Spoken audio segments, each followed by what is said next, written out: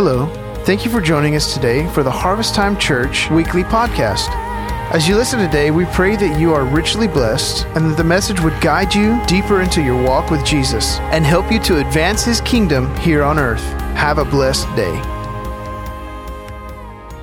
So this morning we are going to continue in the focus of answering the question, why study the Bible? You know, Pastor Jim really kind of opened the door to that. He talked about, being obedient to the Word of God, but I want to focus this morning, and maybe take a few weeks as the Lord leads in answering of what does the Word of God do? What does it produce in our life? What does it cause? Why is it of any value? Becky mentioned that we started reading the Bible Lab. How many of you guys are trying to commit to do that with us? How many of you have gotten behind one day and had to catch up yet? Don't do that. You'll start reading a whole lot real quick. It's like, man, it's twice the reading. So get a little bit every day and you don't get behind. But the main thing is that we're in Scripture. We're reading Scripture in order to benefit from Scripture. You can't benefit from it if you don't apply it. You can't benefit from it if you don't read it. You can't be guided by it if you don't know what it says, okay? So it's so important to focus on studying the Bible. So today, if I'm going to give it a title, the title is going to be Infancy to Maturity, okay? So that is just the focus. Why should I study the Bible? So I hope to answer that question today, that it draws us from intimacy to maturity. Infancy, not intimacy, I'm sorry. Infancy. I was like, that word sounded really wrong. Hey, can you mirror that back for me, for what I see over here? So today, I want to reiterate what Pastor Jim said last week, because this is the linchpin, this is the pivotal part of everything. If you don't get this first part, you won't get the rest. Okay, we have to understand, that the validity of the Word of God, and that if you don't believe that it's true, then you'll have very little value for the Word of God. But if you believe the Word of God to be absolute truth, it is very valuable to you. Okay? So God's Word is true, not just the part we like, not just the part we understand, and not just the part that's politically correct. Every page in this book is accurate, it's correct. It's been orchestrated by God to speak to every single area of our life. Now some of you say, no it doesn't, then you haven't read enough of it.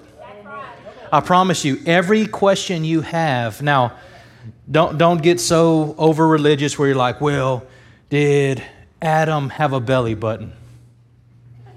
Or get something that really doesn't matter. Some of you are looking at me like, what do you mean? Well, he wasn't born from a woman, so did he need a belly button that was connected to the umbilical cord? Now you're scratching your head, say, man, I don't know. Now there's some stuff in there, like that's just the gray area. That's what I call it. It's stuff that you can make a good educated guess, you can hope to understand. But if he did or didn't, I believe that if God had a belly button, guess what? He made him in his image. So therefore, he had a belly button. Did God need a belly button? Okay, let's quit talking about that. So what I'm talking about is we got to look at what Scripture says, what it clarifies. We cannot get caught up in the gray areas, the things we will just never understand. That's one thing we got to understand about the Word of God, that it's orchestrated and it's birthed forth from God, but it has God woven all through it. And until we get to heaven, there are just some things, guys, we will not understand. But He has given us so much guidance in the Word already that I hope to, at least in this lifetime, learn enough that I can be successful in all I do. I don't want to be confused. I don't want to be ignorant. I don't want to be an infant forever. But I believe it's God's ultimate purpose and plan for us to grow on to maturity. So John 17 through 19, this is in the NIV. It says, sanctify them by the truth. And then it clarifies, your word is truth. So the truth is what God has spoken. Verse 18, it says, as you sent me into the world, I have sent them into the world. Verse 19, for them I sanctify myself, that they too may be truly sanctified. Now that scripture right there is very powerful. It says Jesus became all things so that we might become the image of Christ. It says that He became sanctified so that we might be sanctified. We have to understand that Jesus took the most lowly position so that we might benefit from all of it. He didn't shortchange us. You didn't give us just a little bit. He gave the full sacrifice. So when Jesus Christ died on the cross and He fulfilled all the prophecies and all of the work was completed on God and Jesus' side, guess what? Now everything in the Word is made available to us. Now, does that mean we understand all of it? Not necessarily. But it is made available to us. I don't know how many of you have more than one Bible at the house, but I have a lot of them. And sometimes, you'll pick them up and you'll go like this right here, look. And you'll knock the dust off of them. They do very little good for you when they sit on the shelf and they're not read.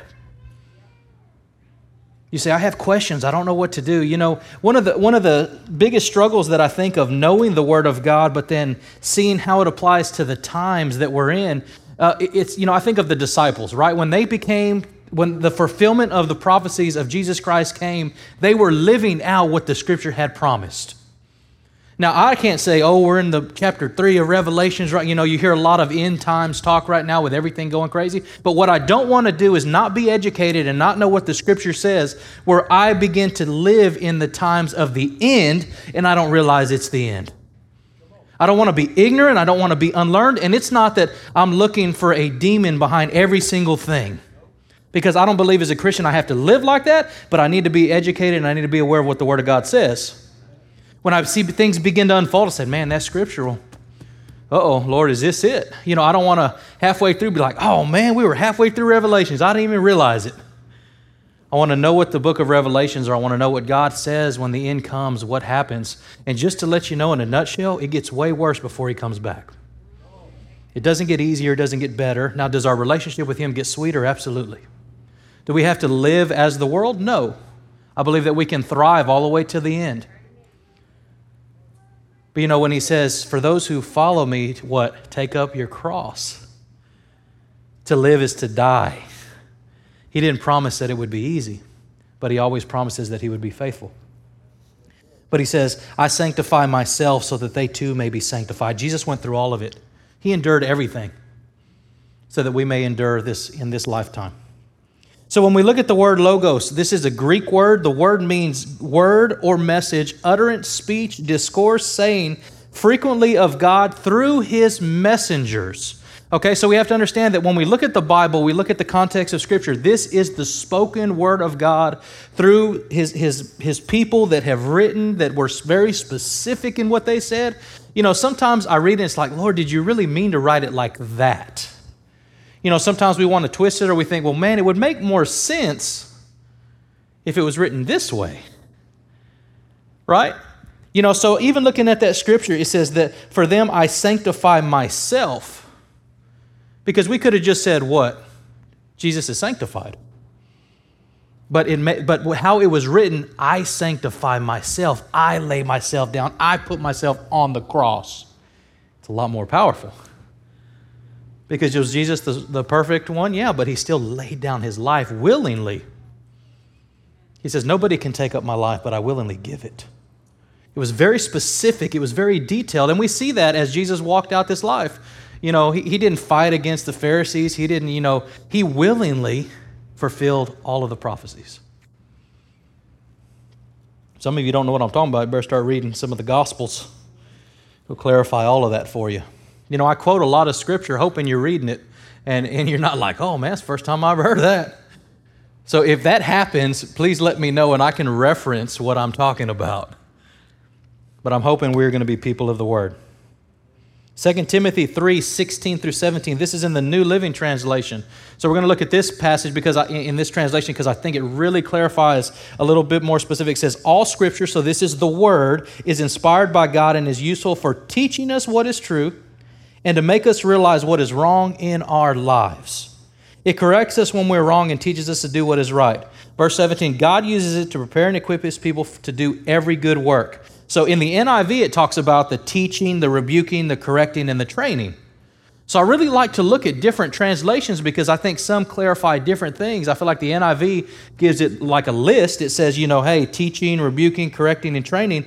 But then in this New Living Translation, first and foremost, it teaches me what the truth is, and then it makes me realize what's wrong in my life. Have you ever read through Scripture and you read something like, oh, Mama didn't tell me about that one, or it was something you didn't know, and all of a sudden the Word of God is bringing a correction to you. It's convicting you. And we can say, you know what, Lord, that's just hard, but I know you love me, and I know you love me anyway, and we can completely avoid it.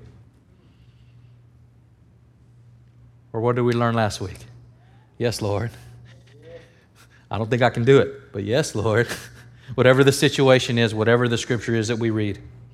So studying the Bible, it causes spiritual growth in our lives. It causes us to go from infancy to maturity. So the Word is the key to being successful in this life. It tells you how to manage money. It tells you how to plan for a rainy day. It tells you, what to look at in a spouse when you're looking for a husband or wife. It gives you so much guidance in everything.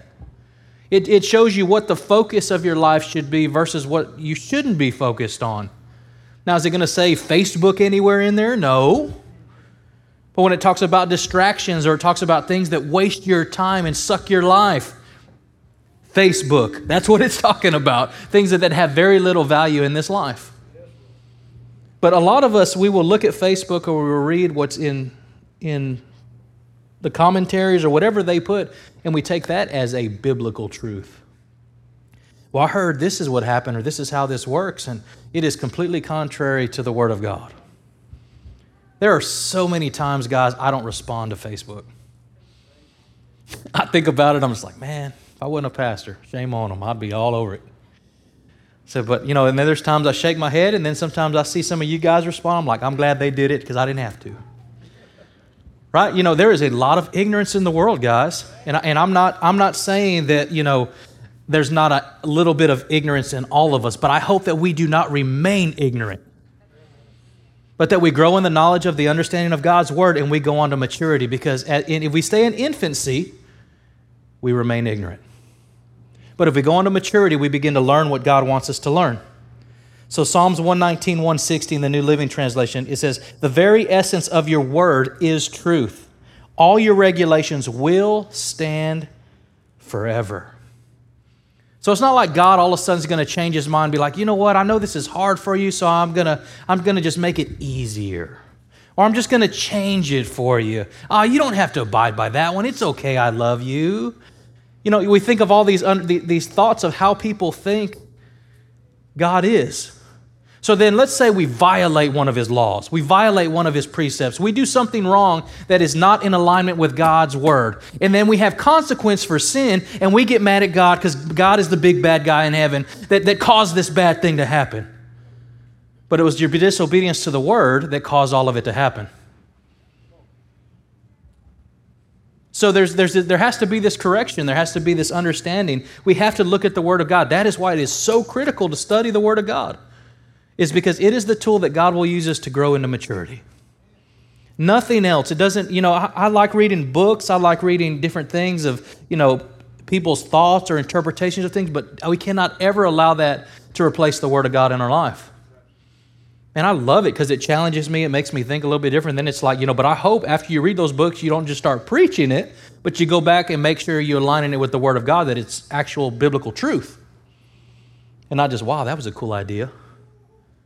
All right? Psalms 25, 4 through 5 in the new NIV. It says, "Show me your ways, O Lord. Teach me your path.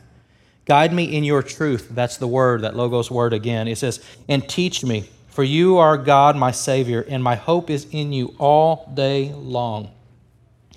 As we look at these scriptures, it keeps saying the Word, the Word, the Word. Every single time you're going to see this in Scripture, it's referring to the Word of God. It's talking about the spoken Word of God. For us who believe, we have the Holy Spirit inside of us.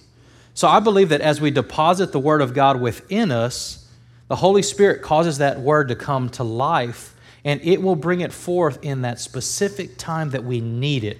I know sometimes I read, and I've told you guys about my morning prayer. Sometimes it's rough. I'm not a morning person. At night, it's great. I'll be reading, and I'm like, Lord, help me. Lord, help me. I'm dozing off. Like I said, I got behind one day, and I had to double up, so now I'm reading like 6 chapters and, have the coffee and sitting it down. Coffee's not working. My eyes are closing, but I am just causing that word to be put within me. Now, I may not feel like I don't always feel like, oh man, that was such a spiritual thing. But I'm feeding on the word. I'm digesting the word. I'm meditating as much as I can to put that word inside of me. I'm laying the word before my eyes. I'm reading it. I'm striving to understand what it says. And I tell you what, even in those moments where I feel like I didn't get anything out of it, there's moments later where the Holy Spirit will bring that back. Because I laid it before my eyes and I deposited it within me, that He brings it forth. But if I'm not making any deposits, I can't make any withdrawals. You ever tried that? Don't put no money in the bank and then try to take out thousands? I'm like, sir, your account is zero, right? That's never going to work. So why would we do that spiritually? Why would we try to withdraw deposits that we've never deposited anything into? Now, sometimes God will give you some grace. He'll allow you to draw on something that you didn't deposit. Thank God for that. But I believe if we really want to grow into maturity, we have to make deposits in the right areas. We have to be people of the Word. Amen? So God's Word is truth, and it will cause us to grow. 1 Peter 2, 1-3, New Living Translation. It says, So get rid of all evil behavior. Be done with deceit, hypocrisy, jealousy, and all unkind speech. Like newborn babies, you must crave pure spiritual milk so that you will grow into the full experience of salvation. That's why I picked the New Living Translation for this one. It has some different wordage. So that you will grow into the full experience of salvation. Now, some of us feel like we were shortchanged in salvation. Maybe we got saved and we're like, is that it? If that's your mentality, you've never tasted and seen who the Lord is in full capacity. I'm not saying you're not saved, but what I'm talking about is this full experience of salvation, not this fire insurance that allows me to go to heaven, but I'm talking about living this life of prosperity, living this life of the power of God flowing through us, where we are believing God in what He says and we are asking God and we are praying according to God's will, and then we see things happen and change. This full experience of salvation. Continues to say, it says, cry out for this nourishment. Verse 3, it says, now that you have tasted, and some of the translations says, if you have indeed tasted of the Lord's kindness. Now, I think some of us, and I know everybody pretty well in this room, but I am hoping that all of us have truly tasted of the goodness of the Lord.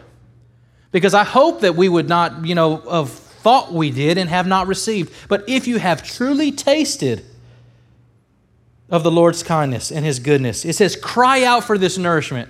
You ever been around a baby that gets hungry? Does the baby let you know it? He just doesn't look at you. He's going to be very vocal. He cries out for that nourishment. I think if we could see our spirit man inside of us, I think our spirit sometimes cries like that. It says, man, feed me. I'm dying. I can't do it alone. I need some assistance. I need some help. And when we meditate on the Word of God, it is that nourishing to us. It causes us to grow onto maturity. Okay? So it says, get rid of all evil behavior. So the word deceit, this is deception of others by individuals, usually for the sake of their own interest, safety, or pride. So if we think about this, it says, get rid of this. Be done with this. How much deception is going on right now? You don't got to be a prophet to figure it out. I'll look at stuff and it'll be like, hey, they'll take one side. It's like, this is 100% correct. Let's go over here to this side. Well, this is 100%. I'm just like, man, what is going on? Somebody's wrong. It can't be, hot and cold. Maybe it's lukewarm and a mush of both, but it can't be one or the other.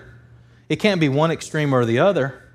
And I'm not a doctor. I'm not, like when we look at all of these things with going on in social media, what's right, what's acceptable, what should we do, what should we not do, what's safe, what's not safe. Now, I know I got a doctor in the room, so I'm going to be very careful because I am not the doctor, right? I don't know, but I have to ask God for specific wisdom for me and myself and my family. And at the end of the day, I have to be satisfied with as God leads me. We can't live in a spirit of fear because I feel like that's the root of all of this, guys. Man, the enemy is striving to cause fear. He's causing us to shrink back. He's causing us to isolate. He's causing us to say, well, it's okay if I stay at home because it's safer. We got to be real careful about what the enemy could be conditioning in this season. Because of what is going to come if it gets worse and worse. You cannot be at home and be okay by yourself. We have to battle together or we lose. So we have to understand the big picture. So I thought you were talking about mask, no mask. I thought you were talking about how it's... I'm talking about big picture. Being deceitful. So our heart has to be pure. It has to be of pure motive. We have to try to understand. We don't want to call just anybody and everybody be like, oh, get mad and call it ignorance or whatever when we don't know. But let's look at that definition. It says it's usually for the sake of their own interest. So we really got to check the motive of our hearts. Well, why am I being mad about this? Why am I judging this person that what's right for me is not right for you or wrong for you? And vice versa, right? What is the motive? Because at the end of the day, everybody has to decide for themselves. And just because you have the freedom of speech doesn't mean you should say everything you think. Listen to that on that recording. Yeah. You're like, man. Hopefully that's not all you remember of the whole message, but let's keep going. Hypocrisy. So this is an outward pretense masking the inner reality. It's two-faced. It's like you're smiling, but you're really mischievous on the inside. Hypocrisy. We don't want to be people of hypocrisy. That's something I've always heard, oh, those Christians, they're just hypocrites. I was like, well, not all of them. I mean, I'm sure there's the exception to the rule of people that are really messing it up for all, but that one bad experience kind of causes their whole perspective to shift. And I mean, it's vice versa. I could say, oh, the world, well, that one idiot. Now I'm going to think of you all like that, right? It works both ways, but I cannot be responsible for the world, guys. I cannot be responsible for their actions. All I can be responsible is for myself. So it commands us to remove hypocrisy, to remove deceit. Also jealousy. So this is envy. This is a desire for another's gifts, possessions, position, or achievements. Have you ever envied somebody else's job? Say, well, they don't work hard. I could do way better than them. And you're kind of being envious of that. I mean, that's not what you're saying, but that's what you're thinking, and that's what your motives of your heart are. Rather than say, man, I'm glad God's blessed you with that job. And genuinely mean it, not saying, but I hope you get fired so I can have your job. Like, that's what I'm talking about. You're jealous for it. Or, somebody's new truck, brand new boat, whatever it is. Like anything. I mean, it can be anything. What's the motives of our heart? Because the Scripture says completely remove it. Get rid of it. Get rid of this behavior. Unkind speech. Man, that is running rampant right now, guys. So this is cruel, evil speaking, backbiting. Don't contribute to that, but extinguish it. Remove it from the DNA of what we're adding. I think there's just so much opportunity to speak life right now into dark places and take those opportunities wisely. Okay? So in this passage, it talks about spiritual milk. So what is it talking about? Spiritual milk is what? The Word, right? The Word or Scripture or the Bible, meditating on this thing. So when we see that word spiritual milk, it's talking about the Word. So daily Bible study, it's essential to your spiritual growth. I talk about eating. If you go one day without eating, oh man, you notice it. But how do we malnourish ourselves so often by the Word of God? We're just not people of the Word. I don't know if that's a non-denominational thing? Is that just a cultural thing? How did we get to that place? To where we're not people of the Word. We're passive. We're just really uneducated. We're not intentional. We're not driven people. Now, I'm not talking to everybody. If you are a diligent seeker of the Word and you read the Word often, I'm not talking about you, but I believe culturally, I remember growing up, I didn't read a lot of the Word. I heard scriptures and I was at church and I heard the Word, but I wasn't reading. I think there was kind of like hills and valleys of it. I'd get real excited about the things of God. I'd read for a little bit and then it was like, okay. But luckily I would deposit some at that point that God would kind of keep me through the valley. Say, oh, remember that time. But I always remember how sweet those moments were in the Word. But I think sometimes we just get distracted or we get busy. But it's got to be something that we focus on and we focus on daily. It's one of those big reasons we're pushing this reading Bible app, this read scripture, that every single day we're reading it. Hopefully we're reading it together. If stuff comes up, you're like, hey, I read this today. I don't got a clue what this means. Put it on our Facebook closed family page and say, hey, I read this today. This is really cool. Or like, hey, Pastor Noe, what in the world does this mean? And if I don't know what it means, ask Pastor Jim to preach.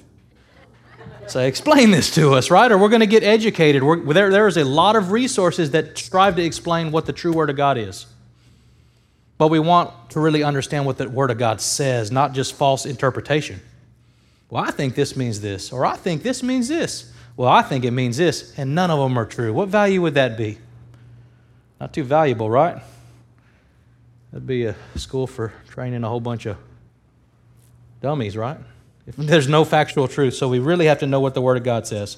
So, how many of you guys at your house, when you were raising kids, I know I have a growth chart. You have a door or you have a threshold. You have something in your house where you measure your kids' growth.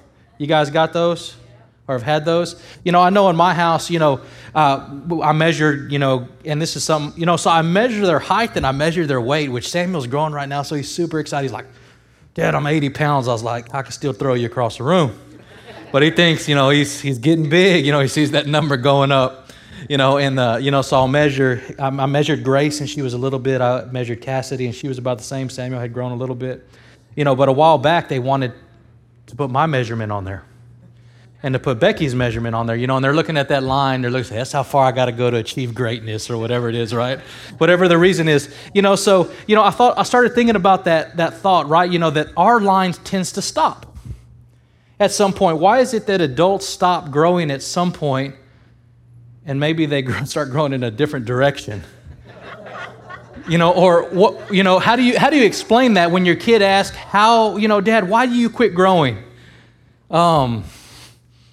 You just stop, think about that. It's just a concept because you grow your whole life-ish. You feel like as a child, and then you stop growing. So when we adapt this same question spiritually, do you stop growing? Are you growing onto maturity? Do you see, if you were to step up onto the scale or you were to step up to that wall, and if you took a measurement, would you see progressive growth? Or would you see stunted growth? Would you say, man, I don't see any growth? So I think some of the questions you have to ask yourself, is how long have I been a Christian? It's kind of a humbling question sometimes, right? Because you're like, man, I've been a Christian my whole life. Well, how much of the Scripture you know? Well, not a whole lot. So you've been a Christian your whole life and know very little about the book in which supports our whole belief system. So you'd be Grace's height. You'd be real low. You're like, oh, man. So I think that's a humbling thing. We should be seeing progressive growth, right? So how much have you grown up spiritually? Some of you may say, man, when I first came to the knowledge of the Lord, and I really didn't grow much, and then there was this season. And I think we all go through those where there is this kind of just this exponential growth in our life. We see that growth, we see that maturity, and it had to have been by exposure to the truth of God's Word.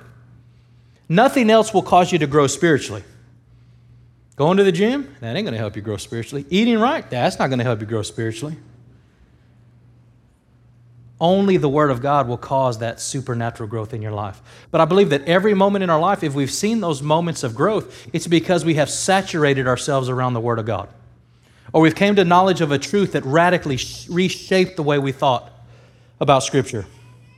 So today, God's growth chart, step up to God's growth chart and see if there's any progress. And I'm not going to sit here and say, oh, a little bit of growth. Man, what are you doing? Come on, brother. I think we have to personally identify with ourselves and say, man, has there really been growth? And then if not, ... you ask the question, well, why? Why am I not growing? And then I believe if we're really honest and we ask God that question, I believe He'll show us the answer to why there's a lack of growth. If I were just going to take a guess, I believe mainly, though, is because there is a lack of studying of the Word of God. We're just not being people of the Word. So spiritual milk, it causes you to grow from infancy to maturity. So we have to understand, that milk is also something that is fed by someone else. So if you were wanting to see, what does it look like, so Pastor Noe's running around with the bottles this morning, be like, here you go. Okay, come on over here. Okay, here you go. If you want to see what it really looks like, it is somebody else feeding you. But then there comes a point in life to where you go on to maturity, and the Bible talks about it not always staying on milk, but getting to the place of where you can have true nourishment, and it talks about the meat. It talks about growth. It talks about, but you think about even that process has to happen because a baby, why is a baby on milk? Baby doesn't have teeth.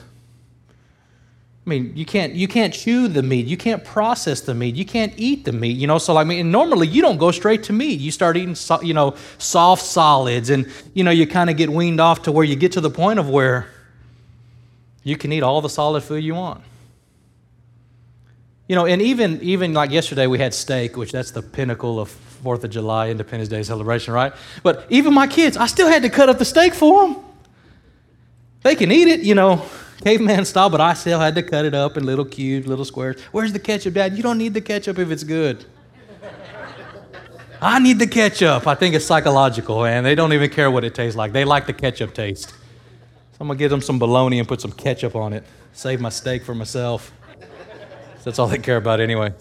But even as they've gotten older, I still have to cut it up for them. So I believe that as you mature, that's more what the church is. It's not that you can't eat the meat. Just every now and then you need help chopping it up, dissecting it, understand what it is so you can deposit it within you. As you make those deposits, you can withdraw out of you. Amen? Okay, so, baby milk, it sustains life physically, but you have to have, just like the Word of God sustains you. Okay? So the Bible, it will sustain you spiritually. So, and you have to understand, guys, it's not God's plan for you to remain spiritual infants, but to grow on to maturity. Say that one more time. It's not God's plan for you to stay at infancy, but He desires for you to go on to maturity. So when we talk about our vision, our mission statement, knowing, which is what? Infant stage, right? Growing should be that maturing process, and then going is the pinnacle of, hey, now that you've grown, you figured out how to eat meat, you know how to cut meat, man, help us feed others and mature others. It's doing what God has ultimately called you to do. So one of the fastest ways to grow as a Christian is to obey God's instructions and the instructions of His Word. James 1, 19 through 25. This is going to be in the NIV. That's James chapter 1, 19 through 25. So this is kind of a longer scripture, but I'm going to read through all of it. Starting in verse 19, it says, "My dear brothers and sisters, take note of this." So what is that saying? So if we were going to be students of the Word, what is it saying right there? Pay attention to what I'm about to say. Don't turn on the TV. Don't get distracted. Pay attention to what I'm about to say. Okay? So here's what it says. It says, everyone should be quick to listen. Are you listening? Quick to listen. Slow to speak. Well, wait, are we almost going to get out? Hold on. I said slow to speak and slow to become angry. So if we were just to stop there and chew on that for a little bit, that's enough to cause change in our life. Quick to listen, slow to speak, and slow to become angry. Verse 20, it says, because human anger does not produce the righteousness that God desires. Verse 21, therefore get rid of all moral filth and the evil that is so prevalent, so that word is superabundance. There's a ton of it among you, and it says, and humbly accept the word planted in you, which can save you. Let me just stop there just for a minute. So if you plant the word of God in you, what does it say that the word of God has the potential to do? Which can save you. So we don't realize that sometimes, like, man, it can save me. It has the potential to change me.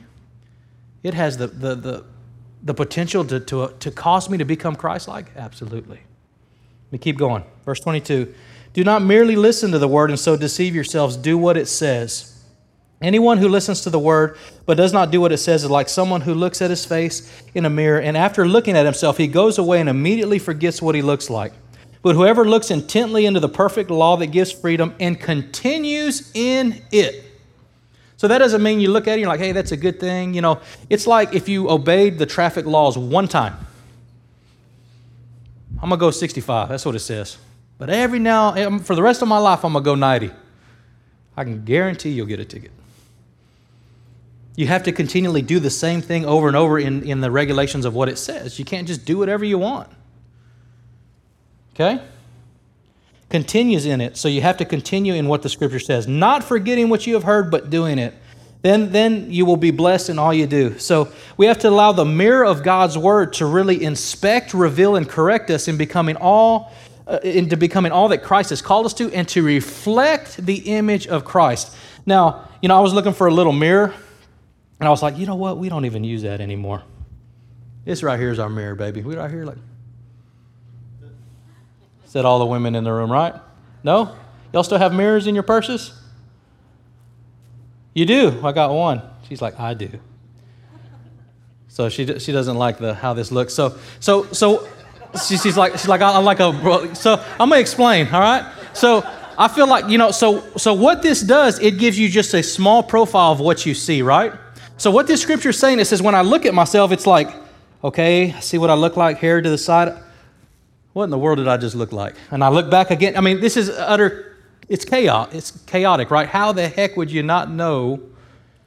Now, I mean, I don't know if this happens. It never happens to me. I don't ever look in the mirror and I'm like, man, who's this guy? Right? I mean, I recognize myself, if sometimes it's like, man, I need to take care of this guy. Like, if anything, right? It's not like, I don't forget what I look like. But when I look at this, I'm real nearsighted. I cannot see the big picture of what God is always wanting to show me. It's real close. Now, if I want to get closer, you can zoom in and you can get real close. I mean, you're talking about pore examination and all of these. I mean, I remember my mom used to have a makeup mirror. Freaked me out. I've never seen one in my life. But you look at it, it's regular image, and you flip it, and it's like 10x. It's like right here. I'm like, what is this for? I was like, I can see stuff I didn't know I had on my face. I mean, I'm talking, you can see inside your pores, this crazy thing. So when we talk about the Word of God inspecting us and the mirror of life showing us, so the difference is sometimes we look at this, we get real close and we see a little bit, but then we forget about what it is. But let's say we really use God's Word for what it says. And we allow it to be the mirror. When I step in front of a mirror like this can sometimes be a humbling thing because not only do I see my face, but I see the whole image. Now, some of you to get older, like, oh, I like just the face shot. The whole image sometimes gets rough. But, I remember when they taught us about preaching, they would say, hey, before you go, look at yourself in a mirror, check your teeth, check your buttons, and check your zipper. Top 3 things, so like think about this. I could look right here all day and be like, oh man, it looks great. And I could have mustard stains.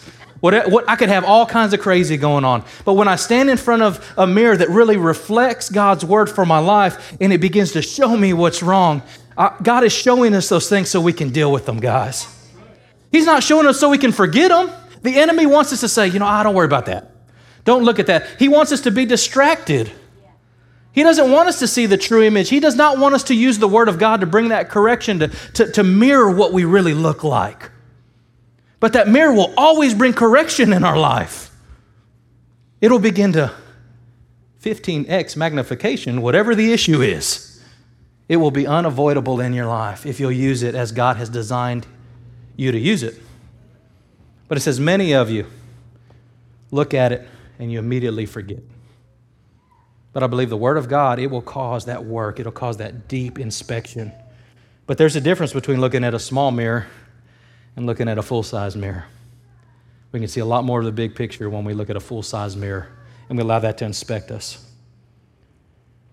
So the fullness of God's Word allows us to see ourselves as Christ sees us. 1 Thessalonians 2:13 in the NIV, it says that we also thank God continually because you received the Word of God, which you heard from us. You accepted it not as human word, but as it actually is, the Word of God, which is indeed at work in those who believe. So we have to understand, in Genesis 1:27 in the NIV, we have to understand at the beginning how God created us was in His image. Verse 27, it says, so God created mankind in His own image. In the image of God, He created them, male and female. We are to reflect the image of Christ, guys. If we were to get somebody who's living in the world, who professes to not be a Christian, and we look at the characteristics in his life, man, I hope there is a huge dividing line. And we don't look so much like the world, or the world looks so much like the church. There should be a dividing line in our lives. We should be reflecting the image of who God is in every area of our life. So God created us to reflect His model, His image here on the earth. So as we mature, we become more and more Christ-like. We should begin to, when we look at that, we should say, man, I see Christ. Now, I'm not talking about perfection, guys. That's not what I'm talking about. But we see the nature of Christ in our life, working in us and through us, causing us to go, from infancy to maturity. We're seeing ourselves, work through this process of we're seeing ourselves in the light of God working in our lives like we never have. So he created us to reflect his image. Ephesians 4:13 in the New Living Translation. So this was, we touched on this passage last week, but it says, this was for equipping the saints. It says that this will continue. So he talks about this is going to continue to go on until it happens. It says this will continue until you come to such unity in the faith and knowledge of the Son of God that you will become mature in the Lord, measuring up to the full and complete standard of Christ. Remember, I talked about putting those marks on the door. Do you measure up? My parents gave me the nickname Little Noe because I was little at the time, and my dad was Noe Jr., and then when my grandpa was here, he was Noe Kano Sr., so I'm actually a third. So when holidays or different things like that came around, it was always, Noe, yeah, what? We'd get 3 whats because we don't know who they're calling.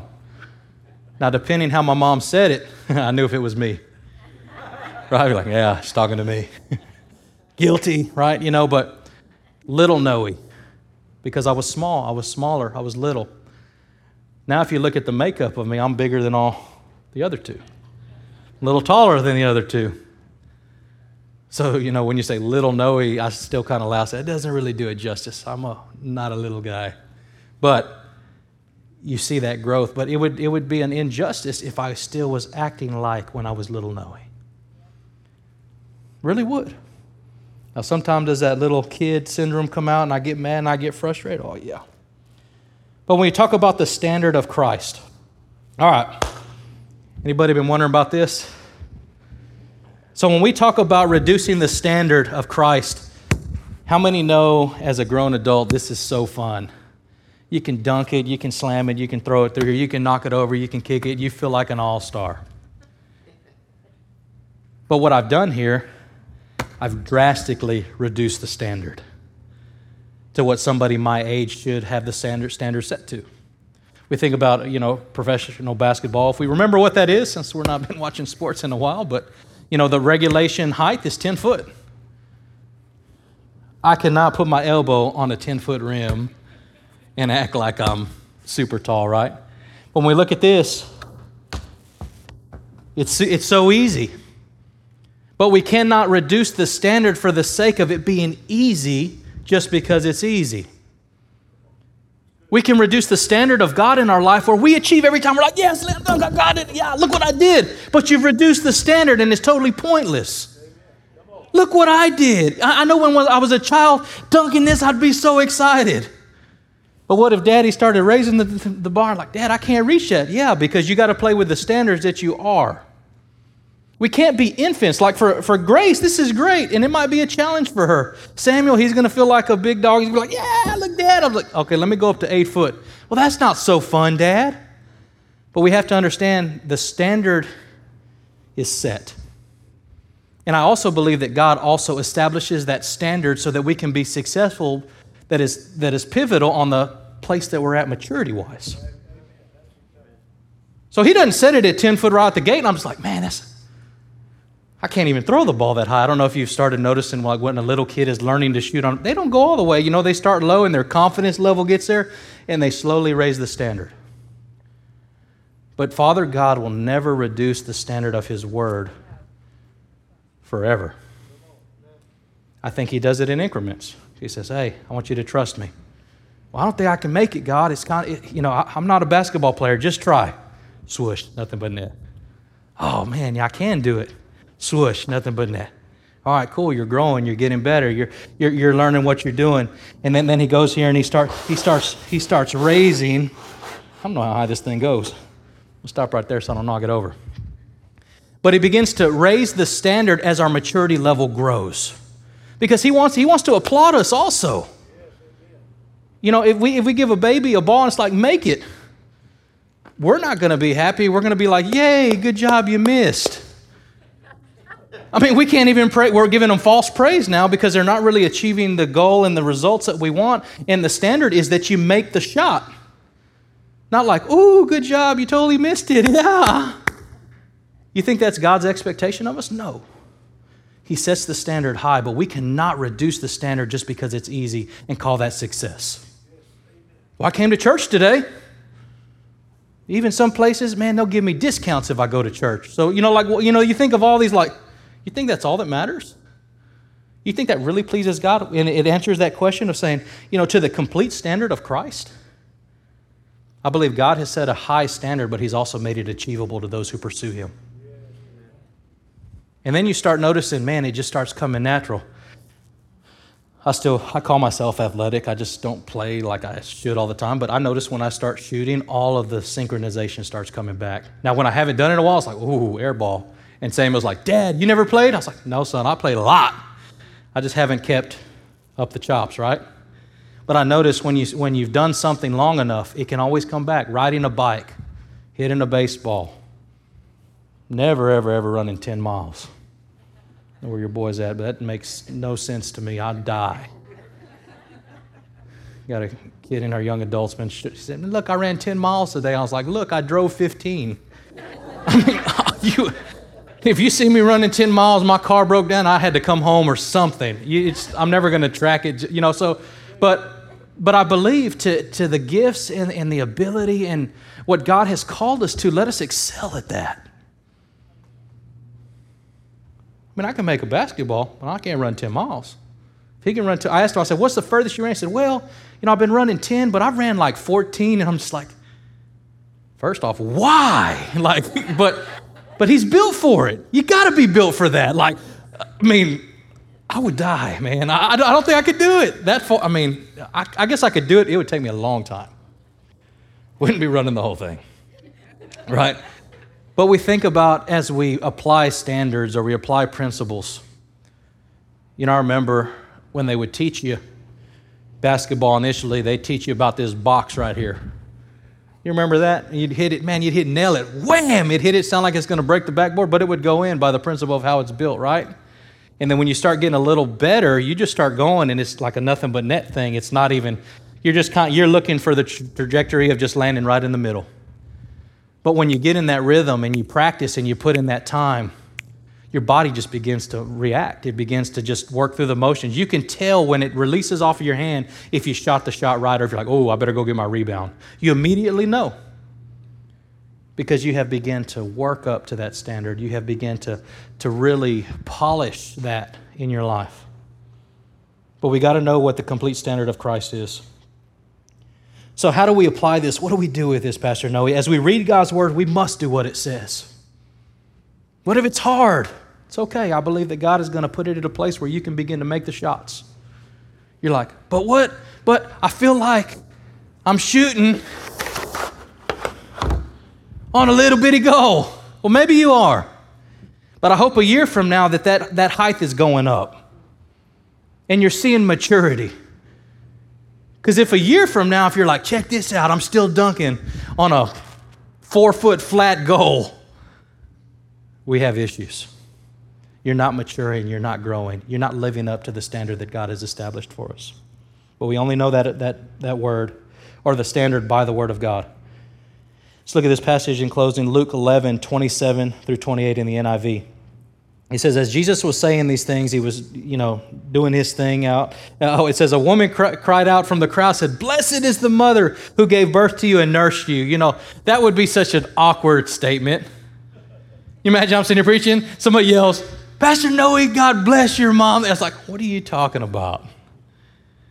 Now, it was a heart out of gratitude, and we see all this, but listen what Jesus responds, because that's a big deal, right? You think of man, the Messiah, the mom, the honor, all this thing. But this is what he says. But he replied, he said, but blessed rather are those who hear the word of God and obey it. He says, you think that was impressive what she did? What is really impressive when you do what I ask? You guys stand up with me. Thank you for joining us for the Harvest Time Church podcast. We hope you've been encouraged and empowered. If you'd like more information about our family, please write us at 42 FM 2540 South, Bay City, Texas 77414, or check us out on the web at harvesttimebaycity.com.